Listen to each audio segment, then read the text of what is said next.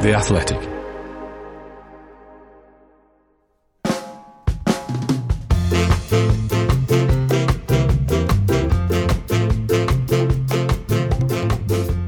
Hello, welcome to 1874, a podcast all about Aston Villa Football Club on The Athletic. I'm Dan Bardell, joined as ever by The Athletic's Villa writer, Greg Evans. Greg, back on 1874, Villa 1, Leicester 2.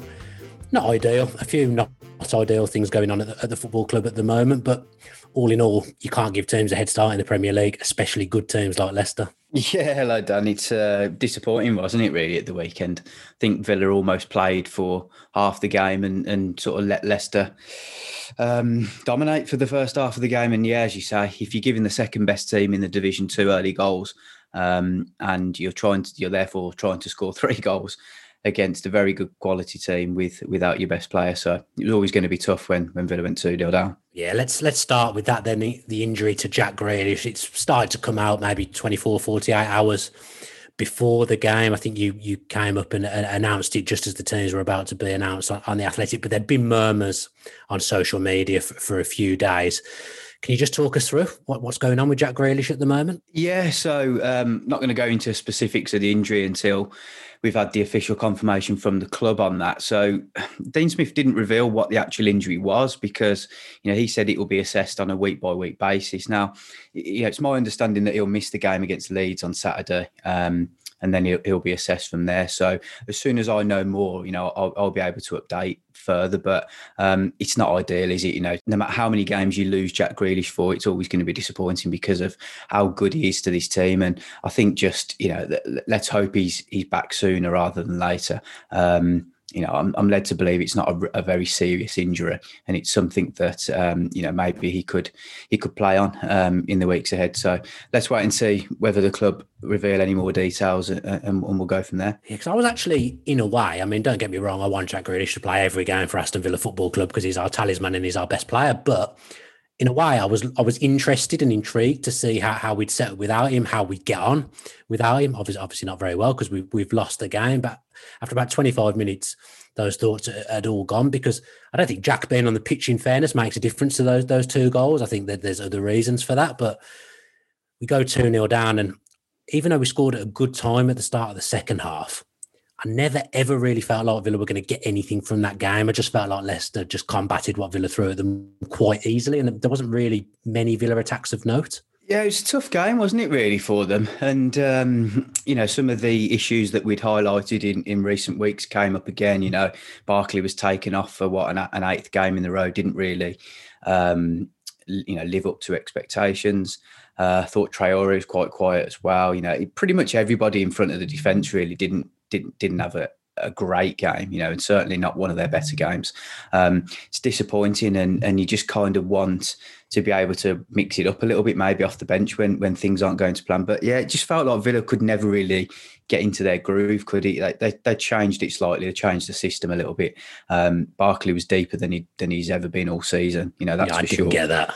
They went with like Louise Holding, McGinn and Bartley then slightly ahead. I suppose it was almost a 4-1-4-1, and the idea was to stop Tielemans and Ndidi and Maddison playing. That's what Dean Smith said after the game. He said that he'd recognised that the 3 of them were the real creative forces in that team, and that they were the players that would get the ball to Barnes and to Varda, and he wanted to stop that flow almost early on. But I felt like Villa just needed to do a bit more of their own playing and inflicting damage on Leicester, really. It felt like they needed to probably stick a few more balls in behind the defenders. I'm sure Watkins and El Ghazi would have had Johnny Evans for pace, but didn't really get the opportunity to show that, did they? I text you during the game saying, am I saying this correctly? Is this 4-3-3? Because it annoyed me a little bit. The reasons you've just given me that Dean Smith said are quite sound.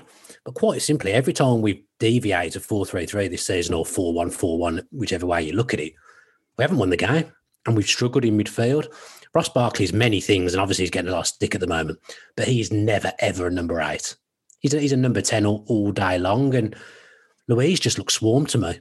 That first goal for me, it came because Louise was the only midfielder on the scene, and he suddenly just had Leicester players just bombarding him. He couldn't take all the midfielders himself. You could argue Mings could have closed him down a little bit quicker, but I purely blame the setup for that. That's the only reason I say that we've let that first goal happen, because there was no one anywhere near Luiz. The gaps between Luiz and the other two midfielders were frightening for a lot of the game. I don't know. Maybe I do. I think I disagree with that, because I think if you look at when Maddison's shooting, I think Barkley's probably the closest player to him. So it felt almost like Luiz, who was the deeper midfielder. I'll have to see the replays back again, to be honest. But from my memory of the goal, it was Luiz that was almost caught out of position, I think. And I think Targett had pushed on forward. Luiz was almost covering Targett, and then there was a gap in midfield. So Leicester just played through. And look, Dean Smith wasn't happy at all with the first half performance, with the goals that they gave away. And I just felt like, every goal is a mistake, isn't it? If you give away a goal, then you're going to pick faults all the way around that goal. But I just felt Villa needed to do more to cause Leicester problems, and I just don't think they did. Going back to the setup, because to be quite honest, I've not stopped thinking about it since the game. I'm a bit obsessed with it, but I don't get it. I don't think that formation works for us. Like I said, I don't think Barkley's a number 8. And I think that first goal comes from just the midfield being all over the place. And Luiz has then had to go and cover Targett, like you say. There's no other midfielder really in the picture, no other midfielder in sight. And Leicester's midfield is very, very good. And so, like you said, what Dean Smith said makes sense. But on the pitch, it didn't work, and it didn't work at all. And I just felt every time there was a loose ball in that game in the midfield area, there wasn't a Villa player on the scene. There's always a Leicester player getting there first. And to me, that comes down to system. When you've got the two sitting in front of the back four, I think you're more likely to have someone in the right place. And then you're also playing Barkley in his right position. He's not an 8, is he, Greg? No, look, I've said this for a couple of pods now. I think you've got to get him on the ball in attacking positions. That's where he's going to cause problems. If you look back to those earlier games, he linked up really well with Grealish, with McGinn behind him. McGinn was more advanced than Barkley, I think, for the majority of the game. Certainly in the period between half-time and when he was taken off. Barkley was dropping even deeper at those periods, and McGinn was getting further forward. But look, it's easier to say when they're 2-0 down, because they're gonna go chasing the game, aren't they? And it's gonna be those patterns are gonna emerge. But I just felt like, they were asked to do something different. It was a 1 and a 2, and to see McGinn more advanced than Barkley was probably the biggest surprise for me. I was speaking to a professional footballer through the game, and he was saying to me that McGinn would have been playing like the reason for the 4-3-3 would have been because McGinn playing on the left of the three was to compensate for Jack not being there, trying to get him further forward because their most influential player wasn't there. So I guess that again, that does make sense. I mean, I'm slowly convincing myself that it was the right thing to do as we go through the podcast. So that does make sense. But in general, the midfield hasn't felt right for a few weeks now, Greg, and that's one thing that's really upsetting the fans. Yeah, look, the fans are certainly onto Barkley. They want more from him. There has been a bit of criticism aimed at McGinn and Luiz. I still think they're doing a decent job in there, to be honest. I suppose the biggest surprise really for me is that Sanson hasn't played yet. Hasn't started a game. I can understand that there was a slow bedding in process for him, but it just feels very much like Saturday's a good game for him, doesn't it, against Leeds? It feels like that's the type of game that he should come in now and try and assert some authority onto that, because he's going to offer something a bit different. He's very, very fast. He scored lots of goals for Marseille, so that wouldn't go amiss at the moment, would it? A couple of goals from midfield, and he's just going to bring that bit of excitement back to the Villa team. Because it feels like, I think probably 5 or 6 games now, stretching back right to before the Southampton game, we haven't seen this exciting sort of fast, free-flowing football, have we, that we were really enjoying in the first half of the season. It's gone a little bit flat. It's gone a little bit stale. Results haven't been too bad, which, are the main thing. Points are still ticking over, but it feels like they're just lacking something, aren't they, at the moment? They need that verve, that spice back almost. Yeah, let's stay with the midfield topic, because Dean Smith, he said it in many post-matches, many pre-matches, if you play well, you keep the shirt. He said that a few times. I don't know whether he said it in the Zoom things you have after the game or before the game with him, but I remember him saying that a couple of times, and this is something else I've seen fans pick up on. Technically, that hasn't been true this season, because although I think he was right, Courtney Hawes did very well, got taken straight out for Tyrone Mings. We've discussed that at length in the podcast before. Nakamba's had good games, then he's come straight back out. Connor in the first few games of the season got taken out straight away after scoring a goal against Fulham, and El Ghazi was nominated for Player of the Month and then got taken out as soon as Barkley was back. So what Smith said about if you play well, you keep the shirt, hasn't really been true at all, has it? When you put it like that, no. I think all four of them really are unlucky not to have kept their place at various points in the season. I think probably out the three that you mentioned, the three names, the one that I think we would both agree on would be that we'd always play Mings and Konza, wouldn't we? Instead absolutely. of Hort. Yeah, so, absolutely. So look, Courtney's come in for when Mings has been suspended and Konza's been suffering with COVID. So yeah, he came in and did well, but I think I totally understand why Dean Smith reverted back to his original centre-half partnership. I think the others are the more slightly confusing ones. Anwar El Ghazi was bordering on sensational, wasn't he, during that period where he got 5 or 6 goals in pretty much as many games, and he's lost his momentum now, unfortunately. He looks low on confidence again. Yeah, and it's a shame really to see that, but he's not going to play his way. He's not just going to get his form back. He has to play games to get the form. You can't just expect him to come into a game and rip it up. He just doesn't work like that. Players need rhythm and momentum, and he's lost all that now, unfortunately, because the last couple of games just hasn't worked for him. He's low on confidence. He's losing the ball. He's not beating his men and getting shots away and scoring like he was previously. He'll be the first to say that. Frustrating for him. And the other two, Nakamba and who's the other one you mentioned, Dan? Harahan at the start of the season. Yeah, I think we spoke about Harahan at the start of the season, didn't we? We both felt it was unfortunate for him, but I think if you ask 100 Villa fans at that point in time, who would you have, Harahan or Barkley? 99 of them are going to say Barkley, and that's just where Villa are at. They were trying to move forward. Harahan's gone to Swansea and shown what a class player he is, and he's probably going to get that team up, isn't he, with his goals? He keeps hopefully, scoring, and fair play to him. I'd really like to see Swansea go up with him, because I think we've both got a bit of a soft spot for Connor, haven't we? We like to see him do well. But yeah, we go back to that. Villa fans wanted Barkley in, and I think the majority of them would agree that on his day he could probably do more than Harahan. So, and then the other one's Nakamba. I think it's a risky one to drop Luiz, but it might be the way forward now. We haven't conceded, have we? When he's played, I don't think we've lost. When he's obviously, if we haven't conceded, we haven't lost. When he's played, he had a good game against Arsenal, and against a team like Leicester, you could have argued that would have been more of a game for him. I think what you get with Luiz is that he's more creative and inventive when he builds out from defence. You're not going to get that with Nakamba. He's integral. He's going to break down play and move the ball quickly, I think. Whereas Luiz can probably offer you a bit more. He's got that ball carrying quality, can get forward, and he can probably score you a goal if he gets the opportunity as well. But it might be time to freshen it up, maybe. I quite like Nakamba, as I say. The games that he's played, Newcastle, Burnley, Arsenal, 3 clean sheets. But Villa also have kept 9 other clean sheets as well. So, there's an argument for both.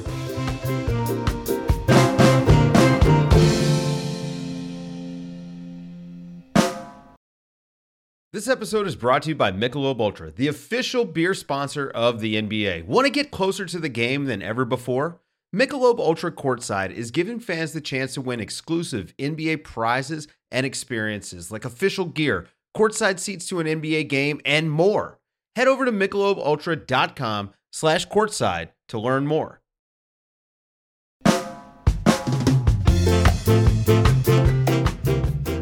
So when Sanson and Ramsey came on, I'd have liked to have seen it a little bit earlier, to be honest, because I think they did really inject some energy when they came on, and that's kind of what you feel Villa are missing in the middle of the park at the moment. And it's unsurprising, really, because Luiz and McGinn have played a lot of minutes. For all the people having a go at Barkley, and no one loves John McGinn more than me, I absolutely adore the bloke, but I don't think Barkley was any worse than McGinn, if I'm being perfectly honest, in that game. I've stuck up for Barkley a lot, and again, I watched him closely in the last game, and I didn't think he was great. I found it really hard to I'm not saying for 1 minute he had a good game. Not saying that for 1 minute. No, I know you're not done. I'm just saying for the first time I watched him and I thought, I can understand the criticism because he just wasn't at it, unfortunately. And we know what he can do, which is the most frustrating thing. But maybe he's playing with a little bit of fear. I presume that this criticism of him won't be going unnoticed. I presume he knows all about that and he's heard it.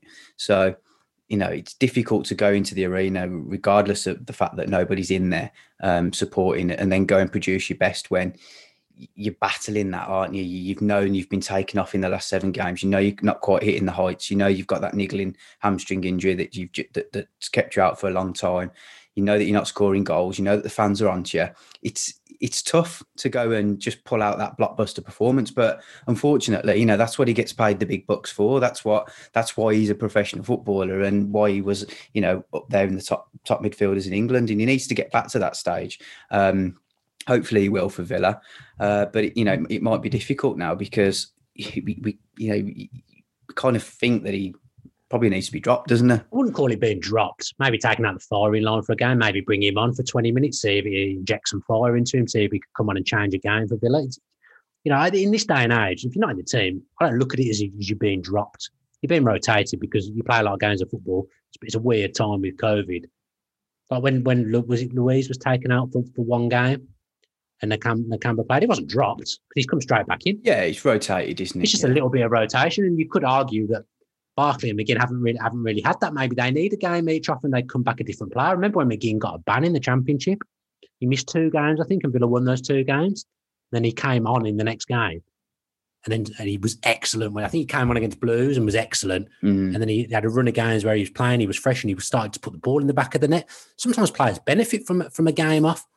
Do you get what I mean? He's had it, but I suppose McGinn's had his break, didn't he? He missed the game through suspension, didn't he? And Barkley's the only one who, other than the injury, who hasn't had a break really in this period since. So might be a good time. And the fact that you've got Ramsey and Sanson to turn to is decent. I feel like Ramsey's just waiting for that lift off, isn't he? He's just waiting for that one I really like killer him. moment, really just to get him, just to really get him going. He shows a lot of energy, moves the ball quickly. He's probably a little bit safe when he comes on because he's still young and he doesn't want to put a foot wrong and stuff, but you can see there's something about him, and I just feel like he needs that. Probably a goal. I think a goal would do in the world of good, and then he can really kick on because clearly Dean Smith trusts him because he wouldn't have played him against Wolves if he didn't. And Dan, you mentioned that you keep the shirt, so to speak, when you play well, but equally if you do it in training, then you do get a look in as well, and that's how Ramsey got promoted. Yeah, Ramsey, I really like him. I think the way he carries the ball, the way he glides with the ball when he gets it. He's got that like, I'm not saying he's like Fernando Torres. When Torres ran with the ball, that technique, Ramsey's kind of got that a little bit, like he's running on water with the ball. I'd like to see more of him because I think he looks useful every time he comes on. Maybe seeing for a bit longer off the bench if he's coming off the bench. Coming on with 10 minutes left, it's not enough for him to impact the game. Same with Sanson, really. They're not going to impact the game with 10 minutes left. They need 20, 25 minutes to come on and try and do something. Do you think he'll make changes against Leeds? I think neck on the line. Yeah, I think he will actually. Yeah. I think I'm going to say yes because I feel like the last few performances have been quite flat, and I feel like he needs something different. And I think he'll have that Leeds defeat at home in the back of his head as well. The fact they lost 3-0 and were battered. Really, he'll want to get it right against Leeds, and I think he will change it up. Yeah, I did a bit of scouting last night. Sort of scout before the podcast. They were good, weren't they? They are good. I do think they're overhyped, if I'm being perfectly honest. I thought Southampton were bad, let me say as well, but they look like the kind of team that they've already caused Villa problems once this season. They just always look full of energy, and I just don't feel Villa look full of energy at the moment, and that would be my concern. That Rafinha looks a good player. I mean, he was even playing on the wrong side last night, and he still looked a good player. Yeah, his deliveries are incredible as well. I watched the game against Wolves, and I think he put 4 or 5 free kicks into the box, and Cooper had 3 of the chances, and one of the other defenders had another chance, and they missed them all. And I thought, on another day that could have been 4-1 to Leeds. And yeah, last night you were right. Southampton are dreadful. There's something horribly wrong there. No, they've had a few injuries, but just not going for them at all. So yeah. I think Leeds are a good side still. But I like watching them. They're exciting. They're always looking to get forward. Good on the break. I think it's going to be another tough game for Villa, unfortunately. Yeah, one thing I will give Bielsa absolute massive praise for is that he's inherited. This isn't disrespectful, although it's going to sound disrespectful. Some journeyman Championship players in the nicest possible way, and he's turned them into good Premier League players, and that's the sign of a good coach and a good manager. You kind of feel like Villa might need a specific plan on Saturday tea time for Leeds, because they can swarm us. They've already proved they can do that. They're going for the double against Villa, possibly the first team that might do the double over us this season, unless I'm working incorrectly here. I don't think anyone else has, so it's a good chance for them to do the double over us. And I am a little bit worried. I don't like to be worried, but I am a little bit worried. And I've not been worried about many games this season. It's just hard, isn't it? You know, whenever Grealish isn't in the team, you kind of worry, because whenever Grealish is in the team, you think, well, he could turn the game at any point. You know, he could produce that moment of magic. And I just felt that Villa were a little bit flat without him. You know, El Ghazi and Traore, it didn't really work. There wasn't much of a connection down the left. I thought probably Matt Targett was Villa's best player, actually, in the last game. He was up there. Yeah, you know. I'd have given him Mings because I thought he shackled Vardy, in fairness. Yeah, to be fair, the defence were quite solid. After the early exchanges, I think Al Mohammadi had a tough day, didn't he, against Barnes? But it's hard, isn't it? Coming in, he hasn't played. It's difficult coming in against one of the informed wingers. Do you just come in for the first game in months and to perform optimum level? It's difficult. Totally get it. You know, it's difficult, but that's the situation Villa are at the moment. You know, they're losing players, lost Cash and Grealish for the first time this season. And, yeah, that's what they need, players to come in and just hit it off straight away. Otherwise, they're going to be dropping points. It is as simple as that. You know, the best teams manage to cope with injuries, and, you know, it's early days, obviously, with the absentees, but, you know, let's see whether Villa can. Yeah, a couple of academy graduates on the bench before we finished dissecting the game, and looking forward to the Leeds game. Kessler and, I know I'm going to pronounce this wrong, is it Chukwuemeka? Yeah, I think Carney Chukwuemeka. Let's go with that. But that was good to see them on the bench, wasn't it? Yeah, very good. Yeah, they're two that I'm excited about personally as a Villa fan that looks at the under-23s. Yeah, I think we've spoken about Kessler, haven't we, heavily on this pod before. A couple of episodes back, we focused heavily on him. You know, Carney is the one that everybody's talking about. He's the real player. You know, they expect him to really kick on. He's the real deal. You know, it could even be a case of he's a player that doesn't have, you know, even a loan spell and just gets gradually put into the first team. Look, he's very young. He's 17 years old, but he's developing very nicely, and he's somebody that, you know, we could start to get really excited about. Because them two, they're out of everyone in the academy, I'd say them two look physically ready. Yeah. They look like they could be Premier League athletes already. Yeah, they're big lads for their age. You know, they're developed, aren't they? And that's obviously a positive. You know, a really big thing for the youngsters. Jaden Philogene Biders, who we talked about last week. Oh yeah. You know, another one to look at. You know, he was rejected by a lot of clubs when he was younger because he was too small. But you know, he's still a small sort of nippy winger, but he's another one to keep an eye on as well. Well, on the subject of academy graduates, you sent me a task of picking my top 3 academy graduates since I've been watching Aston Villa, so since about 93, 94. I have a question before we start. I should have probably asked you this on text rather than doing it on the podcast. Does Gareth Barry count as an academy graduate, or does he count as being bought from Brighton? Yeah, see, I mean, I always say that he's come from Brighton, but, you know, look, he has developed through the real youth ranks, hasn't he? I don't think he spent much time in the youth team, in fairness, really. Yeah, I'd say I'm inclined to say no. Somebody who spent, you know, their even younger ages coming through, I think he's more important. All right, so we'll discount him. That's good, because he wasn't in my 3, because I thought you might say that. So the top 3 that I've gone for. I wonder if you've got the same as me. I'll tell you mine after. I'll tell you mine after. Okay. First one, I mean, this is in no particular order. Go on, do them in order. In order? I haven't really picked an order. 3 to 1. 3 to 1. Okay, 3. I picked Gary Cahill. That was my number 3. Because although he didn't make it at Villa, I mean, some strange going on at that time with O'Neill sending him off, but never mind. What he's done in his career, winning the Premier League, winning the Champions League.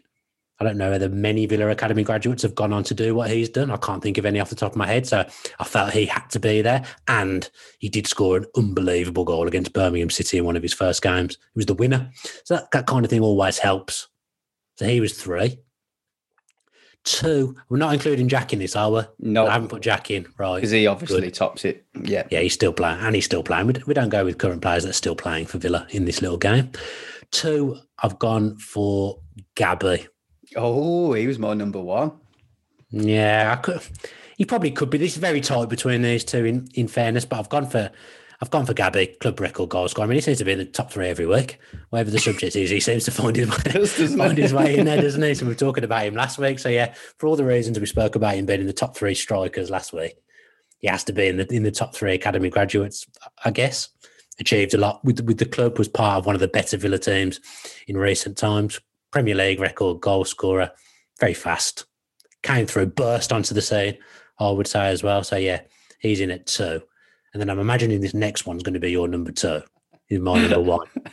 I've gone for Lee Hendry. Wow, you've missed mine out. I bet I've missed someone blatant. Have I missed someone blatant? I don't know. I had Vassell.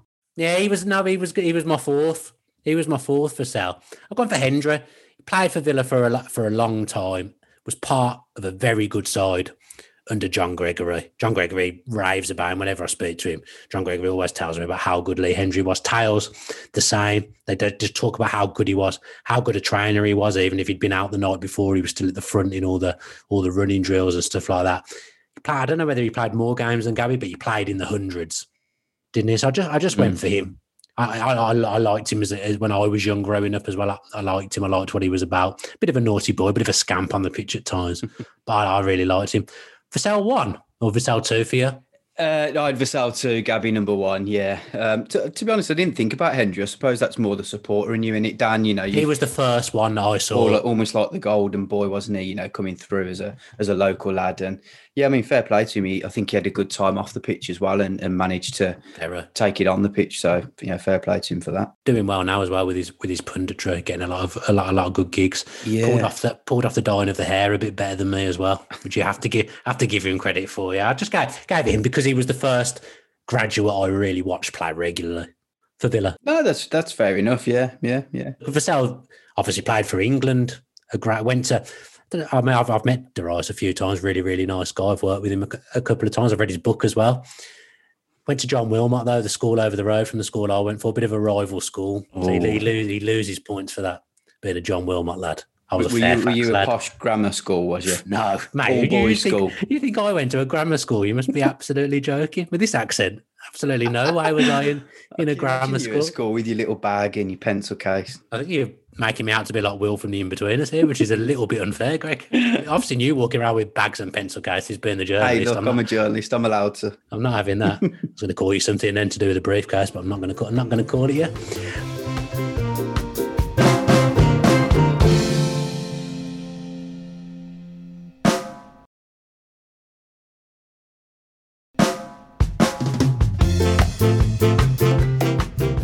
Let's talk about what you've been up to, Greg. One thing we were both up to last week was the Athletics Big Aston Villa quiz in aid of prostate cancer, and a little bit of a disappointing showing for myself, but a good night, a good quiz. Yeah, did you enjoy it? Yeah, I mean, it's hard. I did. I thought it was really good. Difficult for me to sort of say because I was the host, but yeah, I know you didn't enjoy it being the host. Look, I was a bit nervous. I have to admit. I think I told you in advance, didn't I? That it's not really my thing. Haven't done much hosting over the years, certainly. So to have 100 Villa fans watching on to my every word was difficult at times. But fair play to Holly, who was the co-host, only 23 years old, big Villa fan. Very authentic girl, and I think she had a good time, really enjoyed it. And it was great to see some of the subscribers, I think lots of you joined on with your Zoom calls and had the Villa shirts on. And my editor said at the end, I think he thought it was one of the most colourful out of the quizzes, because all the Villa fans turned up in their shirts, which was great. We had the Man United one last night, but there weren't lots of people on the quiz, but not too many shirts. So, yeah. Did you play? Which one? Man U? The Man U one, did you play? No. I was watching the football, actually. I watched Atletico and Chelsea. Yeah, I missed that one. But yeah, it was a really good time, and fair play to Dom Lerner, who as well. I thought I knew stuff. I mean, obviously the incredible score, that know more than me. Incredible score that he got, fair play, because some of those questions were difficult. And, he answered a lot of them right. Yeah, I made a couple of amateur errors, I would say, by trying to be quick. Yeah. Because obviously the timing aspects, I was trying to be quick and I didn't read a few questions properly, rushed in. But Dom Lerner, he was ahead all the way through, wasn't he? I think the highest point I got to was 4th at one point. Yeah, it's not a bad showing, Dan. I know you'd stutter at the end. You've got no staying power, mate. So 7th out of 78 is pretty good. Pretty good. There was a lot of older questions before I was born as well, by the way. Well, Aston Villa did exist before you, Dan. Yeah, I mean, this podcast is called 1874, so they've been around a little bit longer than me. But I didn't enjoy the glee that Dom Lerner took in beating me when he did his little acceptance speech at the end. I didn't enjoy that. Love that completely took me by shock. I was winding you up the whole way through, weren't I? And then Dom comes on, he goes, "I'm just glad I beat Dan Bardell." And then Tony Daly came on as well. Him and Tails came on at the half to do the halftime speech. I was expecting Tails to give me some stick, and it was Tony Daly. Tails was straight pointed out that I was sitting in 11th at the time. Thanks, Tony. No, it was great of those two to come on as well and support the charity and support the Athletic, for the night. Both great guys, and I think the fans wanted to ask a few more questions. We just didn't have enough time for them, unfortunately. Yeah, maybe that's something we can organise at another point, because I know how much Villa fans love speaking to the ex-players, because I know, obviously, I get to do it. I'm very, very lucky, but the fan in me, I love doing it as well and finding out stuff. So it's great. And it was great to see so many smiling faces talking to Tails and talking to Tony Daly as well. Let's talk about you again, Greg. Let's talk about what you've been up to. I've read your Wesley piece this morning. Villa fans asked quite a lot about how far away Wesley is, so the piece was useful. I mean, don't give it all away in case people aren't subscribers, but give us the gist. Yeah, he's back in full training now, which is a really positive sign. He's been out for 14 months, and it was just a story, really, detailing where he will fit back in, if he'll fit back in, and what Villa's transfer plans are for the summer, because there will be a time coming up soon where they will need to buy another striker. So these next few months might be quite important for Wesley if he can get back, and available and back to full fitness. If he can come in and show that he can still do a job for Villa, it might potentially save them some money. Yeah, I mean, I read your piece this morning, as I say, and psychologically, it must have been so hard for Wesley when you think about being in a new country, just starting to settle in and find your feet, and then you pick up, I guess it was a career-threatening injury. It was a really, really bad injury that he's had. To have that, pick that up in your first season in a new country is really difficult. I know he's been back to Brazil, but psychologically, I mean, mentally now, he must be so strong for coming through that, and we all hope to see him come out the other end. Yeah, well, we hope so. The key now is him getting back and actually playing and showing what he can do again. I think he'll be in a much better frame of mind in a couple of months' time when he's potentially had a game or, a couple of games. But right now, he'll be just itching to play, itching to get back.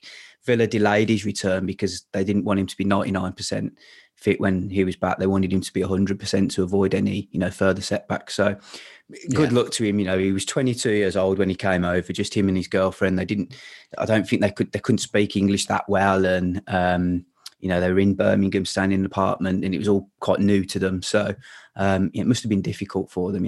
Villa were trying to integrate the families of the new players when they got promoted by, putting on travel for the away games. So Wesley's girlfriend would travel with them for a little bit, but that all stopped with lockdown, didn't it? So it's been a really difficult time for him, and he's been back to Brazil for a little bit.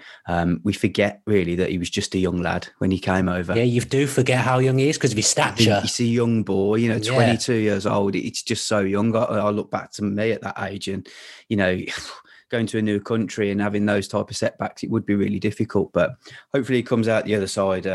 It's a cliche, but hopefully comes out bigger and stronger. Yeah, I remember actually the Arsenal game when he scored. Some of his and Douglas Luiz's family were sitting in seats near me when Wesley scored. I remember celebrating with them really? At that point. So yeah, all the family's there with their Brazil flags and stuff. It was really, really good. Really, really enjoyed it. Yeah, hopefully. Well, we will be by the look of the news. We should hopefully, fingers crossed, have a full Villa Park in August, Greg. Maybe even May. The last game of the season we might get. Oh, sorry, a full Villa Park. Yeah, full one. Yeah, fingers crossed. Yeah, there's still the opportunity. There's still the chance of getting some fans back in for the final game of the season.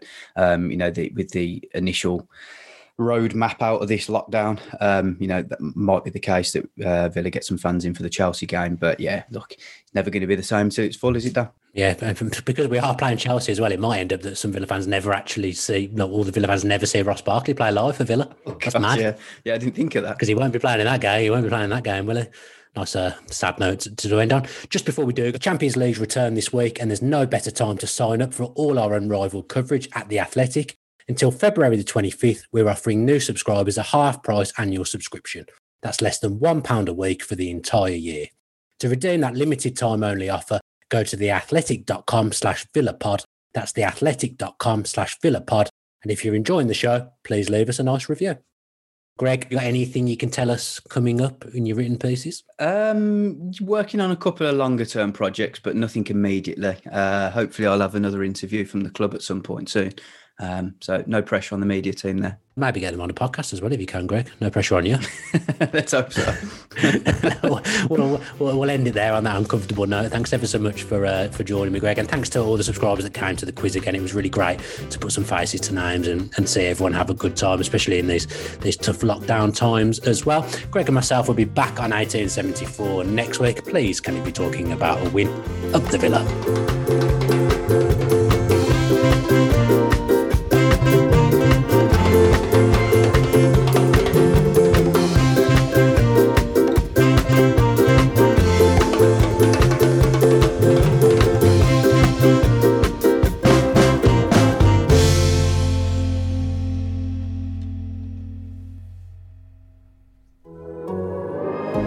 The Athletic.